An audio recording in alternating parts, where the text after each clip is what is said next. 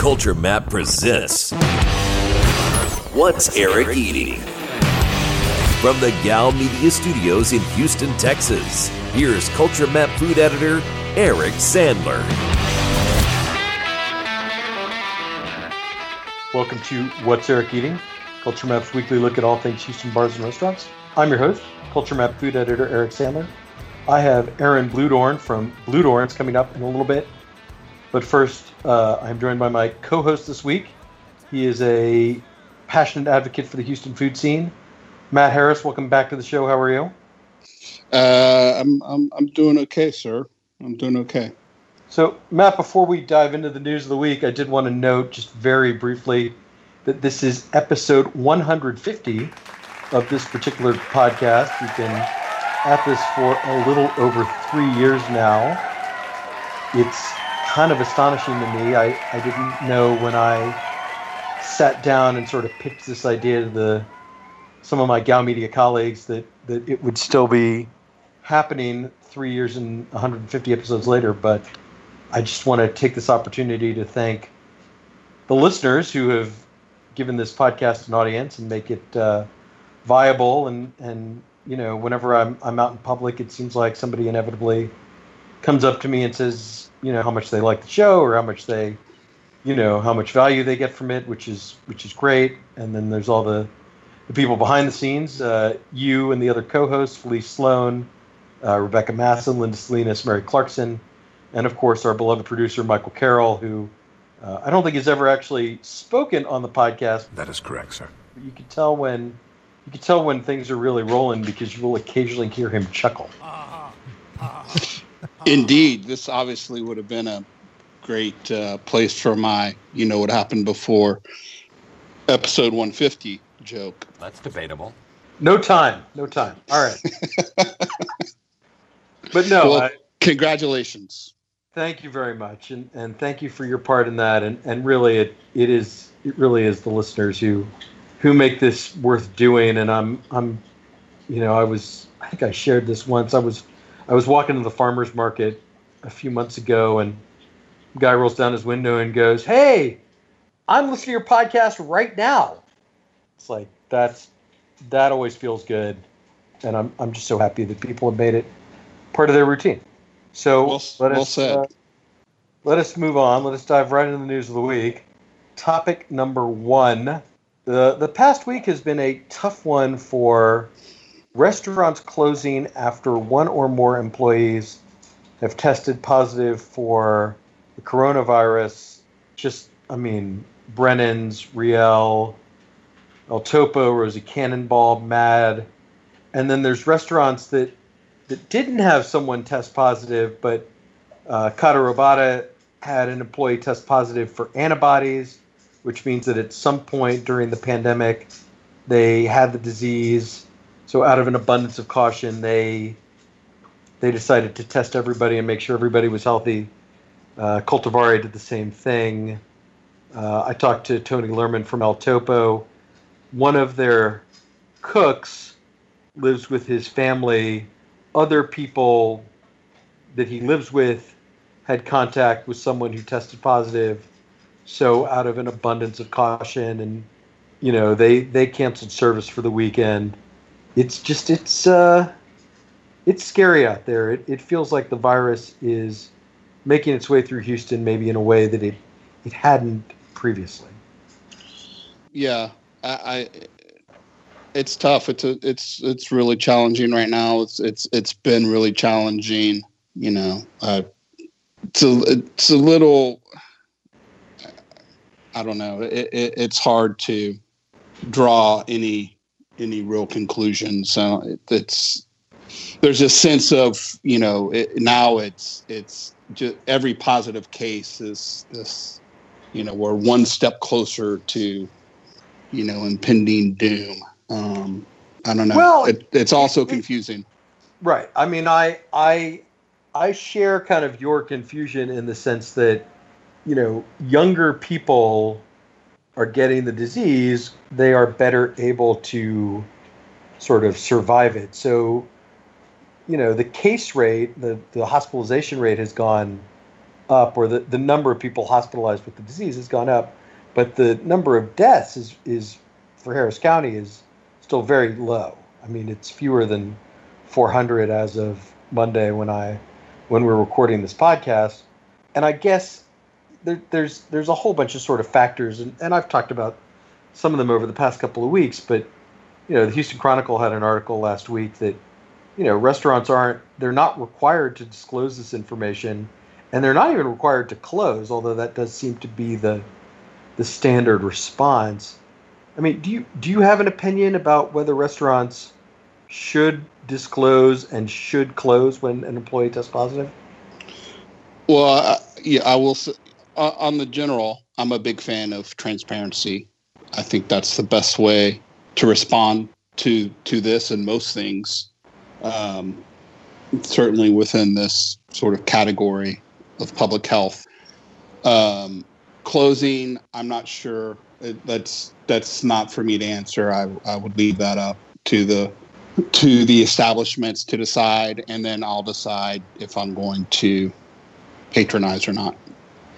Well, yeah, I mean, one of the things about these recent closings is that it's touching places that I have eaten at, right? You and I have both been to Kata Robata since it reopened for dine-in, and I felt very good about their practices in terms of spacing the tables far apart, having hand sanitizer available when you walk in, having employees who wore masks and gloves and single-use condiments and all that stuff. I felt like they were taking those practices very seriously, and that made me feel comfortable dining there. And so it's frustrating is the wrong word, but it just it's just I'm not sure what the right word is, to be honest with you. When it seems like a restaurant is doing everything that they can, and they're still getting touched by this, it's it just sort of goes to the extent that the virus is kind of on its own timeline, I guess. No, I mean, I think that's right. I mean, I think there's a proportionality sort of across the board with a lot of this. Let's at the swine flu about 10 years ago. We had 60 million cases in the U.S. So it's just, realize this is a different virus. There have been, a number of deaths, not here locally, but these are, life is a series of calculations of risk and rewards. And this movement towards every positive case sort of being the end all be all is to me very dangerous. Yeah, I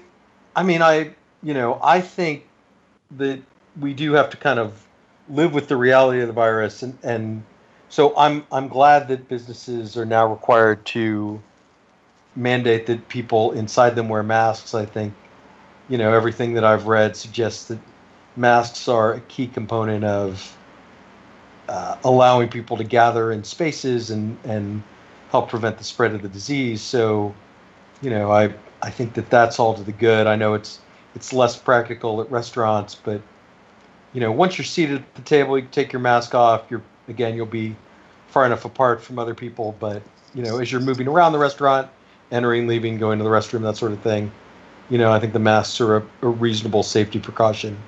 We've talked about that before. I think I said it's a courtesy we extend to each other. Totally agree. And again, we can put this under the confusing aspects of this, whole COVID is how masks became the flashpoint of it. It just will probably be one of life's great mysteries. I just can't understand the challenge that someone has with wearing a mask in public. So, no, I mean, I agree with you. I wear a mask anytime I'm in a public place. Not when I walk my dogs and I'm outside and I'm far apart from people, but if I I go to a restaurant or a grocery store. I went to Target last week with a mask on. Any of that kind of environment. Hopefully everyone listens to this is wearing a mask in similar settings. Now, of course, if you're in Harris County, you're legally required to. So, hopefully that helps slow some of the spread of this. Right. And the flip side being, if I go out in public, I'm not some grandma killer who, wants to intentionally, infect the public. It's just right. Yeah, we could all do with dialing down the rhetoric a little bit. There you go. All right. Let me move on to topic number 2 because this is a big deal. Johnny Rhodes announced on Instagram that he will close Indigo in July of 2021. Indigo is the neo soul food restaurant, a tasting menu restaurant in North Houston that has been an absolute phenomenon since it opened in 2018. Was going back through it. It made best new restaurant lists from Texas Monthly, GQ, Food and Wine, Eater. Johnny got a James Beard nomination, a semifinalist nomination for his work there as a rising best new chef or a rising star chef. And Time magazine named it one of the places to go in 2019. I mean, it's just one of those like a little high fidelity, right? To talk about musicians, is it better to burn out or fade away? Indigo is definitely going to burn out. It's not going to fade away. Yeah, it's I think and Johnny alluded this in his post or several posts here recently. I think the dream has always been bigger for him. And, to me, personally, that's exciting.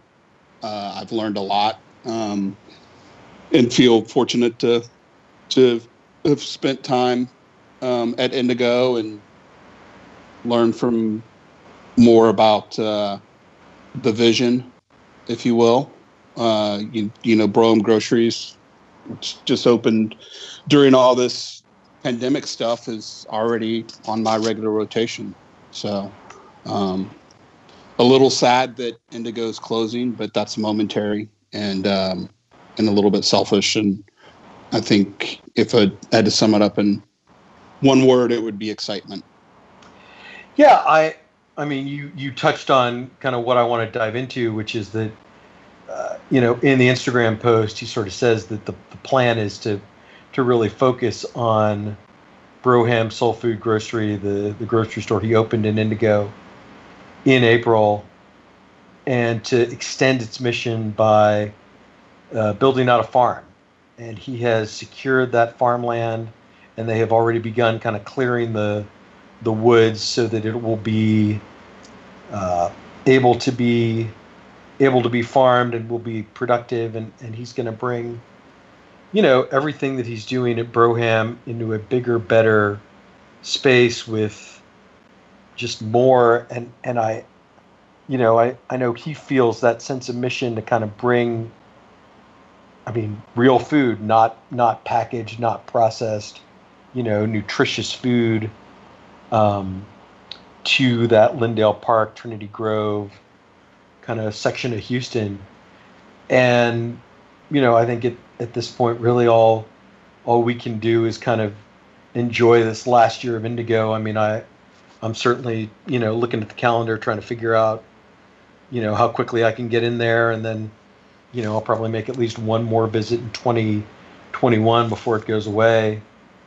And then just support, Broham and I believe it's called Food Fight Farms. Yes, sir. And it's a big vision, and I would not a word that I would use very often, but it's a potential game changer, and hats off to him for taking on the challenge. Matt, I think you mentioned that you've been out there to see the farm. I mean, do you have a sense of kind of what's in store? I think it's just the beginning, and I do have a little bit of a sense. Just fortunate to have a little insight in Johnny's vision. So it's a long-term vision, and those things take work. So, fair enough. I saw they started a GoFundMe. They want to raise about $250,000.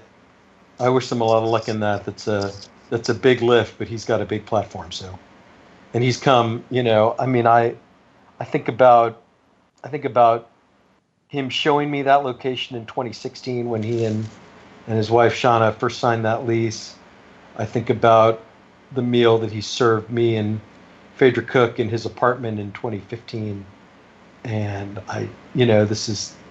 To go back to the music analogy, this is like seeing the Beatles in Berlin. It's like you never would have imagined they would become the most famous band in the world. It's like I never would have guessed, at those very early meetings that it would become so acclaimed and become such a phenomenon. But the elements were there. You could kind of see the bones of the thing, and that Johnny was so passionate and had a really clear vision for what he wanted to accomplish, and then just it's sort of good luck that the rest of the world embraced it. Right. I think from the very initial visit, the passion was what came through, and you could see, and the food as well. Let's not forget, the food has to stand up, and it did. And when you combine that, the story, the vision, the passion with the food, you had, something that was really compelling. Absolutely. All right. And let us, topic number 3, Pappas Restaurants, one of Houston's most prominent restaurant groups, closed 5 locations, including 3 inside the Loop and 1 in the Galleria. Yaya Mary's, their Greek concept. Pappas Shrimp Shack down in the 45 South and 610. Papa Dough on Richmond in the Upper Kirby area. And the Little Pappas Seafood on Shepherd Drive. I think what's unusual is that, Pappas is so prominent and so successful. They don't typically close restaurants, so this does give us some sense of kind of what's going on in terms of the economic prospects for restaurants, and I at the prompting of our good friend Michael Fulmer, I went into HCAD and looked these properties up. The company actually owns the land for all of these, so this is not a lease situation where they're moving on from buildings they don't own. This is their dirt. Matt, what do you make of this decision, and is there any one of these in particular that you're going to miss? I think it speaks to the reality of where we are present day. If Pappas was going to close any locations, I guess, these would probably be, someone said, which ones do you think will close? I would probably mention a few of these. But they're a big group. They're very successful. Certainly, they don't need any advice from me. I do. We had a pretty good meal at Yaya Mary's right before all this COVID started. So that that's a nice little memory, and life will go on, and Pappas will be fine. And yeah, don't shed too many tears for Pappas. Right, they do just fine. I'm with you. Yaya Mary's was a restaurant that I have only sort of come to appreciate in the last couple of years, but those lamb chops, those mixed grill platters, all the little Greek touches that they kind of put into that place. I think that was kind of a special restaurant, and of course, Little Pappas, just a really comfortable place when it seems like they were always running like super affordable specials on raw oysters, or you could get like a platter of really expertly fried Gulf Coast seafood. I mean, not that it was ever cheap, but the company is certainly known for its portions, and so you you were not going to leave hungry no matter what. So no, and those two kind of stand out for me. Yes, sir. And that Little Papas is right in the neighborhood, and that's also where they would trot out some of their R&D dishes, which was always kind of fun. And just a fair number of visits there, just going into the bar area, sitting at a cocktail table and having some oysters, and good times. Absolutely. All right, Matt, that does it for the news of the week. We'll be right back with our restaurants of the week. Stick around. You're listening to What's Eric Eating?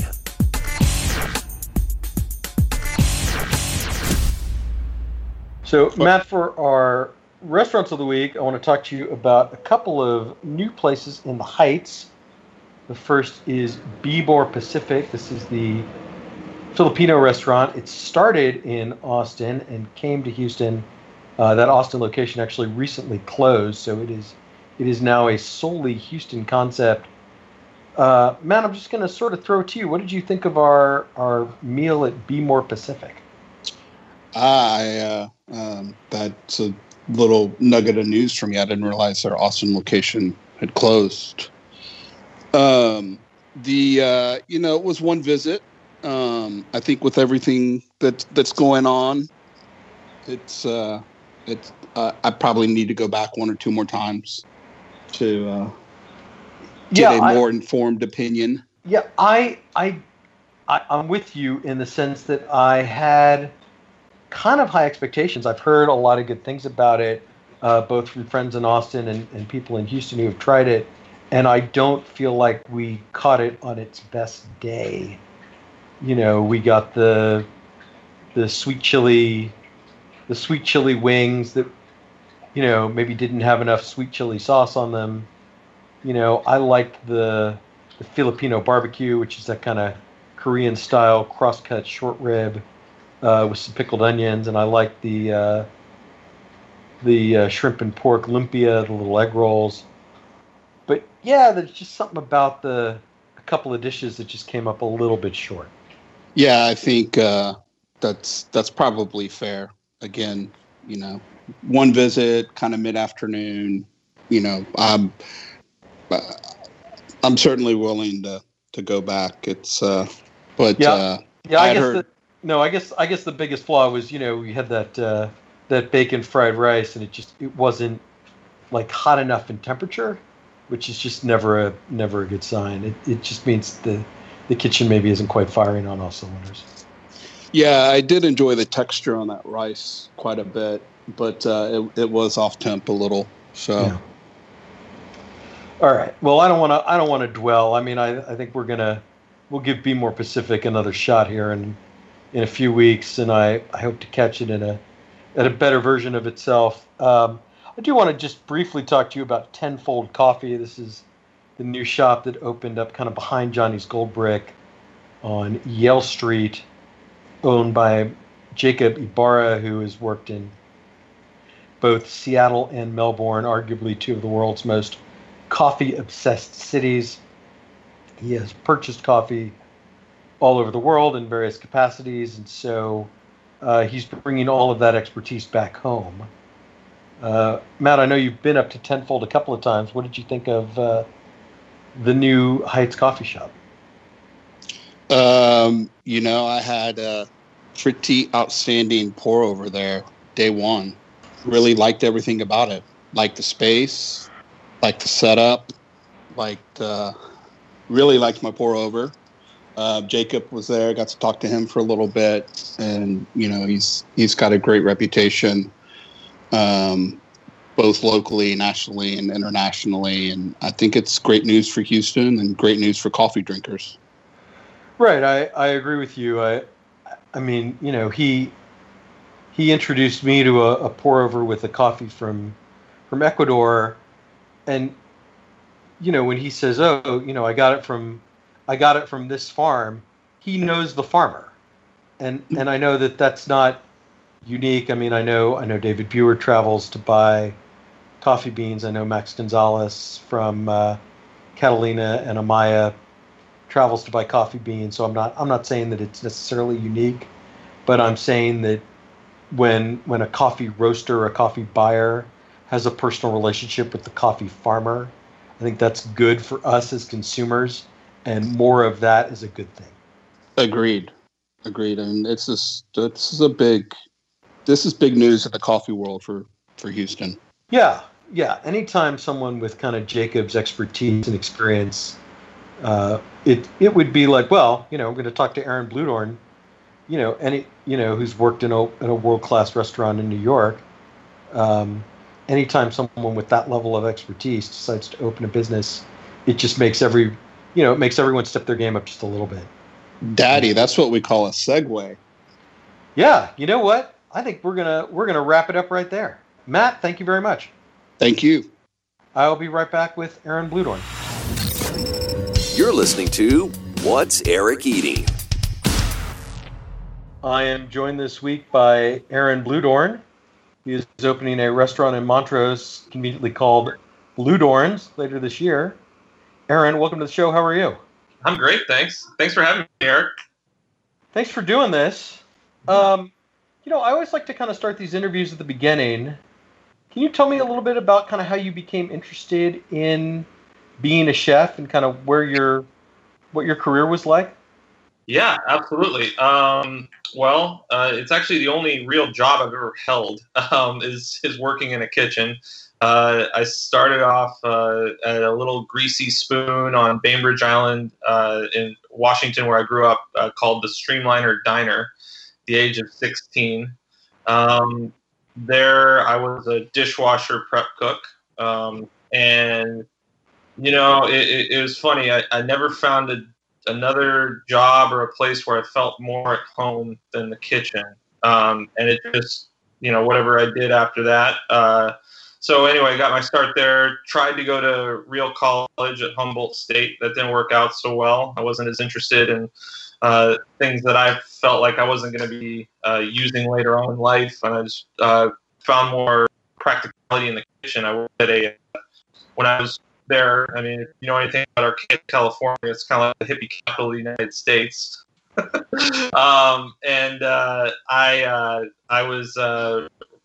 started off as a dishwasher at a vegetarian restaurant, and moved my way up and ended up running the kitchen at the age of 20, and then realized that I needed to get serious about it and go to culinary school. So went to the CIA and caught the bug, and the rest is history. So right. So I mean, obviously you've been sort of most prominently associated with your time at Cafe Baloo. You were the executive chef there for 6 years.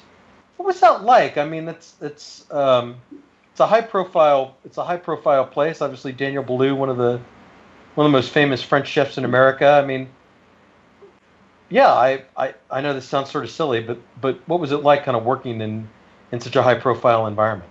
I mean, it was daunting. It was every day walking in, I felt like I had my stomach in my throat. I was nervous, especially at the beginning. That's a tough. You got big shoes to fill. You've got lots of. There's plenty of visibility for the rest of the city, and arguably the rest of the country too. And working for Danielle is you want to live up to his expectations, and it was very nerve-wracking, but that's what makes you better, and that's what continued to push me every day. Was I knew I had to live up to it and do more. And it's not just living up to what everyone's done in the past. From Andrew Carmelini to Gavin Kaysen to Bertrand Chamel, they've all left their mark on that restaurant, and I felt like I had to do the same thing, and that's. I constantly thought, how am I going to make this restaurant better than I received it as a chef? So what would you say were maybe the one or two things you're the most proud of in terms of leaving your mark on the place? I would say that we established these voyage dinners that I was doing probably about once a season, and where we would invite a chef from the region of cuisine that we were going to focus on in that menu. Now, let me backtrack a little bit. The menu at Café Blud for the whole 20 years that it's been open it's been the same format where it's 4 different muses of Danielle's, and so there's La Tradition, the Saison, Protégé, and Voyage. And the Voyage section was a place where we would explore a different cuisine from around the world. Now, I was very conscious of the fact that looked like cultural appropriation, which scared the living daylights out of me. And especially, I knew that if we got reviewed or if anyone kind of caught wind that we were still doing that, there better have been a pretty good reason behind reasoning behind it, behind why we chose that style of food, and where did we learn? Did we just pick up a cookbook, or did we go do the time and due diligence? And so I decided that it was important for me to set up these dinners where we'd invite these chefs and we'd have these collaborations. And I, of course, getting Danielle excited about something like that wasn't very hard. But so we had a blast. Some of my were we had Pierre Chom, the Senegalese chef, come in and cook a dinner with us, and to find the similarities between French cuisine, American cuisine, and Senegalese cuisine isn't as hard as you think. There are so many similarities, and it was fun to experience that.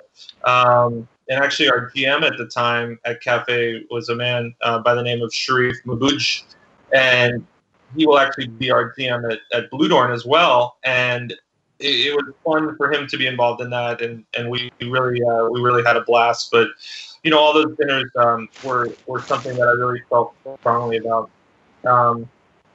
and I think as well, bringing more of the green Union Square Green Market to Café Blud was something I did a lot of. And not to say the chefs didn't do it in the past, but we really incorporated a lot of that into the menu at Café Blud by featuring those farms and such, and getting the opportunity to go visit the farms and cook with the farmers and then bring that food back to New York was also something I was very proud of. So yeah, no, that I mean, those are great answers to that question. How did you? All right, so you grew up on the West Coast. You worked in New York. How did you make the decision that when it was time to step out on your own that you were coming to Houston? So I'd gotten married. I met my wife working at Cafe. She was working for the main office for Danielle, and it was just one of those things where us chefs, as much as everyone kind of labels us party animals or whatnot, we don't really have time to go out that much. If you're serious about your craft and trying to keep water, you're at the restaurant all the time. So but anyway, so I fell in love with someone who I work with. But anyway, then of course, what you do, and when you get married, right, you start making plans, and where are we going to raise a family, and what makes the most sense. And this had always been a goal of mine, to open a restaurant, and that had to factor into it. And again, it goes down to the reality. Are we going to go somewhere where we don't know anyone and have no family and have no support system and just open a restaurant out of the blue, or are we going to put our roots down somewhere where we want to raise a family? And the more I had been traveling here, I got to know the local chefs. I got to eat around the city, and I just fell in love with Houston and its dining scene. I didn't feel like I would be opening a restaurant to necessarily fill a gap, but I would rather want to open a restaurant where I could add to it and be able to play whatever small role I can in the restaurant community here. And I just felt like this was such a great fit for what I wanted to do. So So how long into your getting to know your now wife did it take for her to sort of explain that she's part of restaurant royalty in Houston? Well, that's actually a really funny story. So I had no clue. I was like, oh, she's Greek. Her family owns a few Greek diners here down in Houston, whatever. I kind of wrote it off and wasn't really focused on that. And she is very modest, and especially in New York. I'd never been to Houston before. I probably had never even dreamed of living there at the time. And she was like, "Oh yeah, you'll enjoy talking to my father. He's been doing this his whole life." Again, I had this picture of my big fat Greek wedding, and that's what I was getting into. And then we go to a wedding in Austin, and her dad looks at me and goes, "Hey, come on, let's get out of here. Let's go play show and tell," as he said. And I was just blown away. I remember coming back to the hotel after Victoria had been doing her bridesmaid things and saying, "You did not tell me the magnitude of it." I don't even think I realized it. I actually came to Houston and did a tour of the warehouses, and I mean, the thing that stood out to me was all of his employees had worked for him for 20 plus years, and those were the ones that were like the junior. Yeah, they Wild. don't really leave. Yeah. So much for those small Greek diners. Yeah, it's a little more ambitious than that. It's a little more successful than that. Yeah, I know, but so. All right, so you're opening in the former Passive Provision space on Taft. How did you kind of settle on that, and what do you think your plans are in terms of what the space is going to look like? Okay. Well, first of all, I'd love to show it to you someday, Eric. And once we get all finished, I'll give you a little pre-tour. But so it wasn't my first space. I think it was reported on, and it's very true that we were looking at the Black Lab, and I was looking for a standalone restaurant here in Houston that would be, large enough for about 100-seat dining room. Excuse me, and a private dining room, and then a bar, and hopefully some outdoor area. And the Black Lab seemed to have all the right fittings. It's just, at the end of the day, it's such a beautiful space. It's such a beautiful setting. It just didn't work out. And, it would have taken a lot of work, just like we've done here at 807 Taft. But I think after that deal started to get a little bit shaky, this had always been in the back of my mind as being an option. And once we started looking at what we wanted to do in the space, and kind of lived in taking a few drives around Houston, I really was excited to land here, because we've been able to create ambiance inside the building that kind of echoes what is outside to a certain extent. Like, as the design is we wanted it to be timeless, but appropriate to the age of the building, which is somewhere in the 30s and 40s. It was actually, it's funny, if you look at the building was initially one building, right? And then there was another building, and then they built one piece to put the two together. And so a lot of our design has kind of followed that path to do justice to this. I think it's a pretty stunning building out here in the middle of the Fourth Ward, that was built mid-century. Now, not only did it have past, right? It had they had Gravitas, and then of course Anton's before that, and just all that history to be. And it's not one of those, I know in real estate people will talk about snake-bitten properties where a restaurant's gone in and hasn't done so well. Those three restaurants have been amazing. So there's something in the water over here, and I wanted to be a part of it. So. Well, good. So how's the construction coming along? I mean, do you have a rough timeline at this point for when you'd like to open?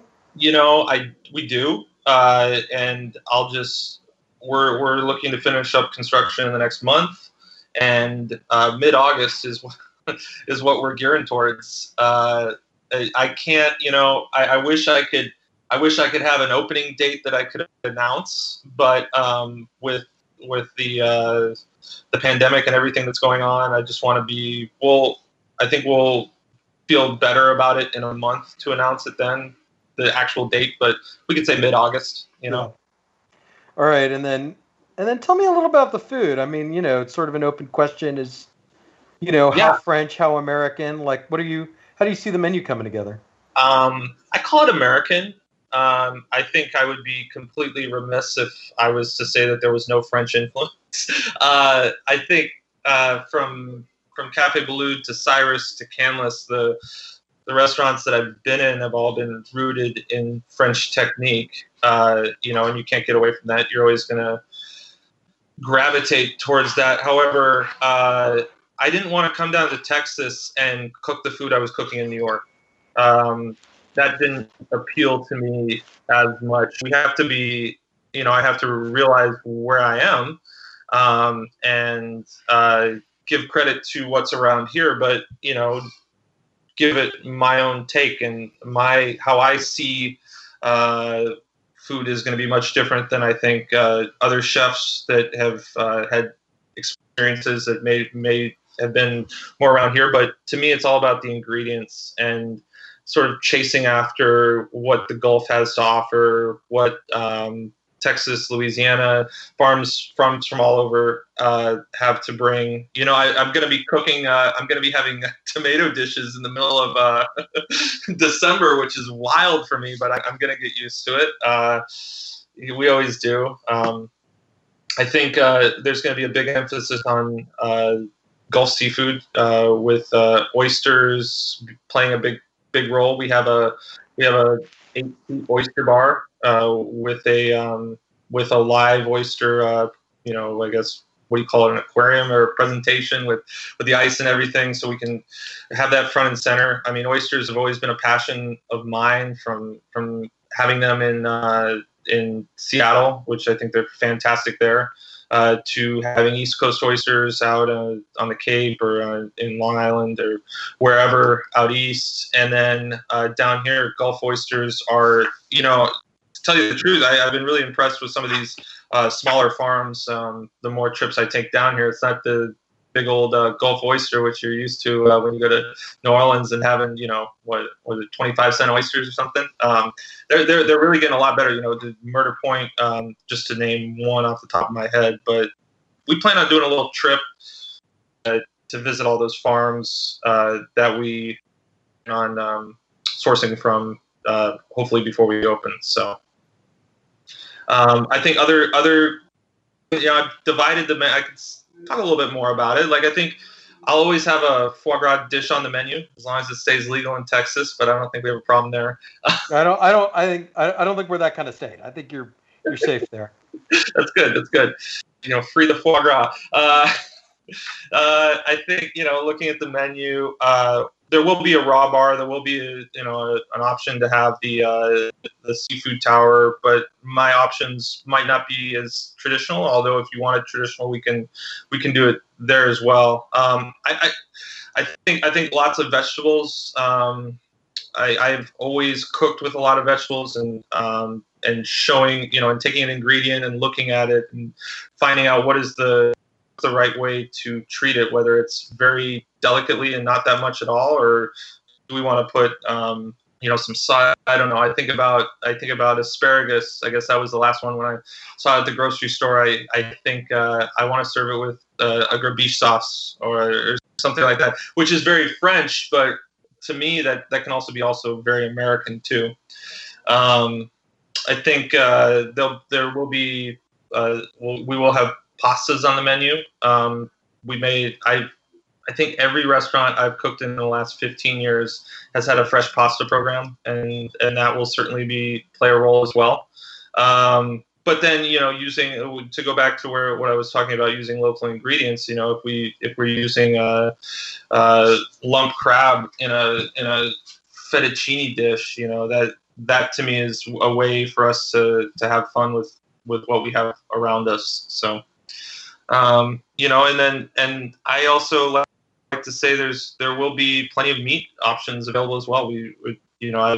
Meat was I don't know whether it's lamb, duck, chicken. Those are dishes that those are meats that I really enjoy playing with and having a lot of fun with within the season that you're in. And I think the ability to add crawfish to a chicken dish it's something I did in New York, and people looked at me like, "What are you doing?" I'm like, "Well, this is a dish that Danielle taught me," and then I come down here, and it's so much fun to see how Gulf cuisine relies on Cajun roots and how that actually came from French cuisine. And if you bring that all together, where are you? We're all same planet. So not to get too existential there, but yeah, you won't have to explain what crawfish are to people here. So we've got a pretty good grasp on all forms of shellfish. I mean, I think that's one of the great bounties of the Gulf: the oysters, the crabs, the shrimp. Agreed, totally agreed, and something I'm really excited about. What also is really cool is the bycatches you can get out of the Gulf. I mean, it's not just you don't just have red snapper. Like my brother-in-law went fishing and brought back some kingfish, and I was really excited about it. He was like, what do you do with the kingfish? I'm like, well, you pretty much anything you do with a mackerel, except it doesn't break down as fast as a mackerel can, and you can have so much fun with it. I mean, you can do kingfish in like an escabeche or something like that, or you can do a seared kingfish or a kingfish pokey. I don't know. I had a blast just playing with this fish that it might not have been a grouper or a redfish, but I mean that's the kind of thing that gets me really excited. Are all these different species of whatever seafood. Well, right, and there's always that's always that fun kind of daily special possibility where a purveyor gets you something off the boat, and then it goes on the menu that night. Absolutely. And I think that's you keep your cell phone next to you at night, and I can tell you that it's been more than once that buzzes, and it's a purveyor at 1 a.m. saying, "Hey, Aaron, I've got this beautiful turbo we got in," or "Hey, we're fishing John Dory off the coast of off George's Bank. You want to bring him into the restaurant tomorrow?" And it's like, "Oh yeah, let's go." And then it gets there, and you look at your sous chefs. Well, what are we gonna do with it? What do we have in the walk-in? What do we pick up from the market today? And that to me is what's so exciting about being a chef is being able to play with those ingredients, have like sort of a challenge for a second, but then make it something really amazing for guests to enjoy. Yeah, you mentioned your general manager, Sharif. Oh yes. Did I mispronounce that? I'm sorry. No, you named it. Yeah, I did. Sorry, I just get excited. Oh, good. Could you just tell me a little bit about him? Because I mean, obviously he's coming here from New York too. So kind of what made that seem like the right choice. So Sharif and I got to know each other when I first became the chef at Cafe Blud, and he was just getting hired on as the general manager at the time. He's from Senegal originally, came over on a scholarship for Western Michigan to play soccer and or football, probably. And he ended up falling in love and staying. He moved to New York City, worked in hospitality, did 8 years at Boulay as a server, as a captain. And if anyone knows, getting yelled at by is no small feat. And doing it for 8 years is practically incredible. And that he just has the hospitality gene in him through and through. He is a warm, gentle guy, but understands at every step what the guest needs and puts himself out there for it. And that to me is a huge part of this restaurant is our hospitality. And I think that there is so much hospitality in this city that we have to live up to that I needed someone who I trusted right off the bat to jump into this with me. And thankfully he said yes when I asked him about 6 months ago, and we've made this dream of mine this dream of ours, and which I'm just humbled and honored by. So it's pretty cool. No, that's awesome. No, I know Matt's met him a couple of times and has a lot of good things to say about him. Yeah, he's something else. So I'm really excited to see him here in Houston, and he's excited to be here too. So can I just ask you about the name of the restaurant? I mean, you're naming it Bludorn. Yeah. Did you think about not naming it after yourself, or how did you sort of settle on that? I fought it with every inch of my. No. To me, I'm not a very. I consider myself to be pretty humble, but everybody kept telling me, you got to name it Bludorn. You know what? Nah, didn't seem like it was right. And then we've been working with this design firm in Austin, FODA. Jet Butler is the principal, and he's done. They did all the McGuire Mormon restaurants, and the list goes on. They have a pretty incredible resume. We picked them. Actually, my friend James Kent from New York used them for his last restaurant, Crown Shy, and I just really loved the work that they did. And so we started talking to them, and I had some other ideas of names, and they're like, your last name is one of a kind. It's beautiful. No, I can't do it. And they just kept, along with my wife too. I guess when you don't live with a name your whole life, it makes it easier. So, but what really sold it was when they did a mock-up word mark or logo. It was just, I felt like there was nothing else I could go with, and it makes sense, and if you're going to push all your chips in, you might as well put your name on in there too. So. Very good. All right. Well, so I do have just a couple more topics I want to hit with you. Obviously you mentioned Gavin Kaysen, who was your predecessor at Cafe Baloo. He went on to do some pretty special things in Minneapolis with Spoon and Stable. Mm-hmm. I mean, do you feel like there are sort of similar expectations, or do you have maybe similar expectations for yourself in terms of what you hope to accomplish here in Houston?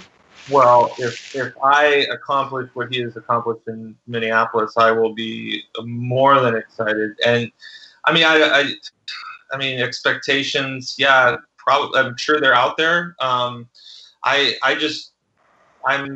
trying to look at it as this is, I'm gonna do this in my own way. While he is a huge mentor of mine, and I spent the last 10 years arguably, in his footsteps or trying to create my own. I think that's learning how to create my own identity at Cafe Baloo will be the same thing I'll be looking to do as in opening up Bludorn here in Houston. And Houston's different than Minneapolis, but they both cities have very passionate hospitality professionals working in them. Very, also amazing chefs that work alongside Gavin. I think that it would be a huge goal to achieve all that he has up there, but in a different way. Right. My own way. No, for sure. I mean, how are you finding life in Houston so far? I mean, kind of getting to know people in the culinary community. I mean, I love it. Everyone is super welcoming. They help each other out. There's, it's Chris Shepard was one of the most inviting, welcoming people ever to me. I remember I was down visiting my wife's family over Christmas, and I just texted him and Nick Wong, and they're like, "Oh, come on over to Goodnight Charlie's tonight." And next thing I know, we're having beers and watching a live band, and man, things couldn't be better. And I was like, this is awesome. And, it just more and more stories like that. Being a part of Star Chefs down here was really great to sort of get an opportunity to mingle it with everyone and get to know people. I mean, I do know Nick Wong from New York.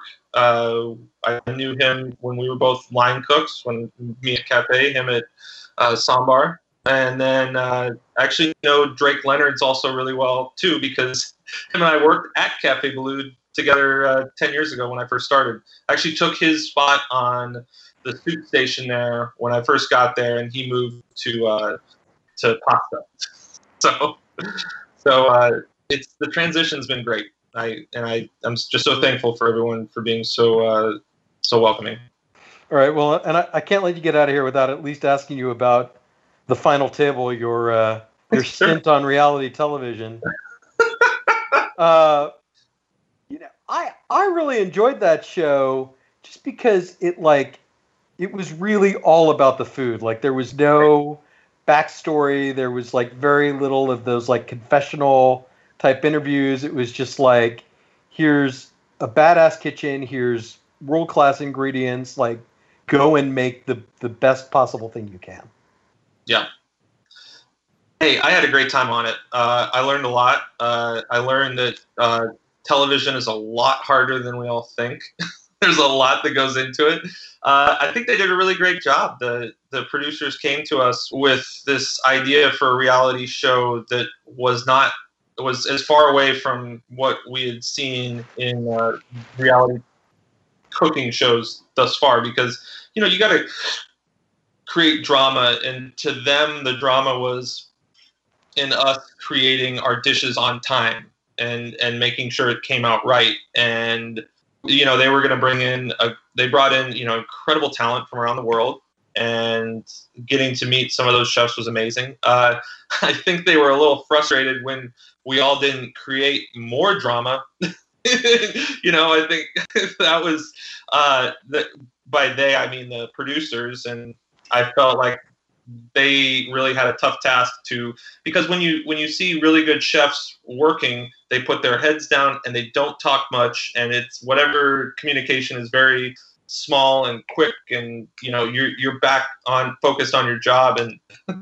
you had to be to get whatever we had up in an hour. And I just thought it was funny that that it was, but no, I agree with you. How it came out, how it translated to actual television was great. If you really love the craft, it was something that was fun to watch for sure. Yeah, they couldn't they didn't have the mechanisms to create a villain or all the usual, or there wasn't hot Cheetos or tiny pans, all the stupid gimmicks that you see in a lot of in some of the other shows. Yeah, no, there wasn't, and to me that was great because it was an opportunity for us to showcase what we love doing, and that's cooking under pressure and making something great right before everyone's eyes. So it was fun for sure. So are you good on TV or do you aspire to do anything else, or you good? I'm good. I'm good.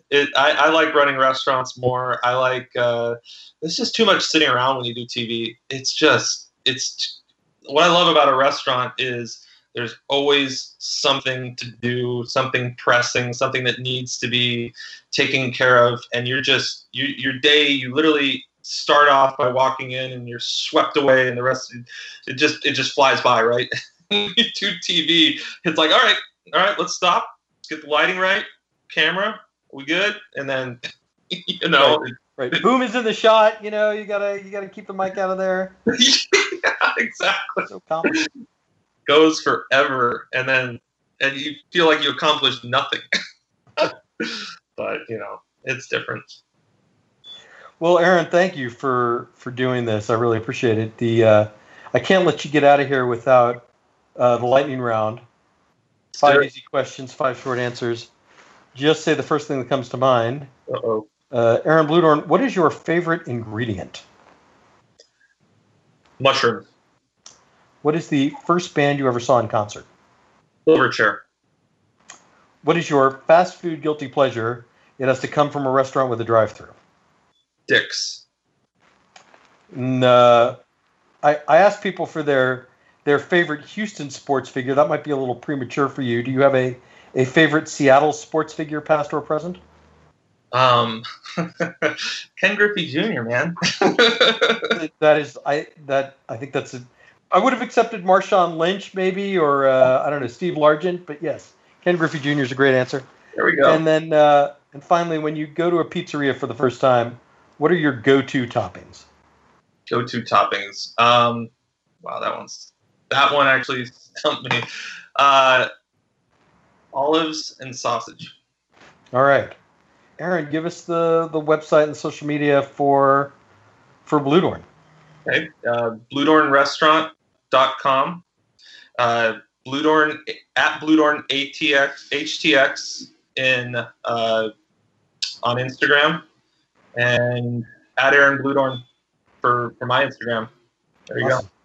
Thank you, Eric. Thanks so much. That was a blast. Thanks, man. You can follow me on Instagram at Eric Sandler. Keep it locked on CultureMap.com for all the latest Houston bar and restaurant news. Thanks so much for listening. And as I've said now 150 times, I'll be back next week.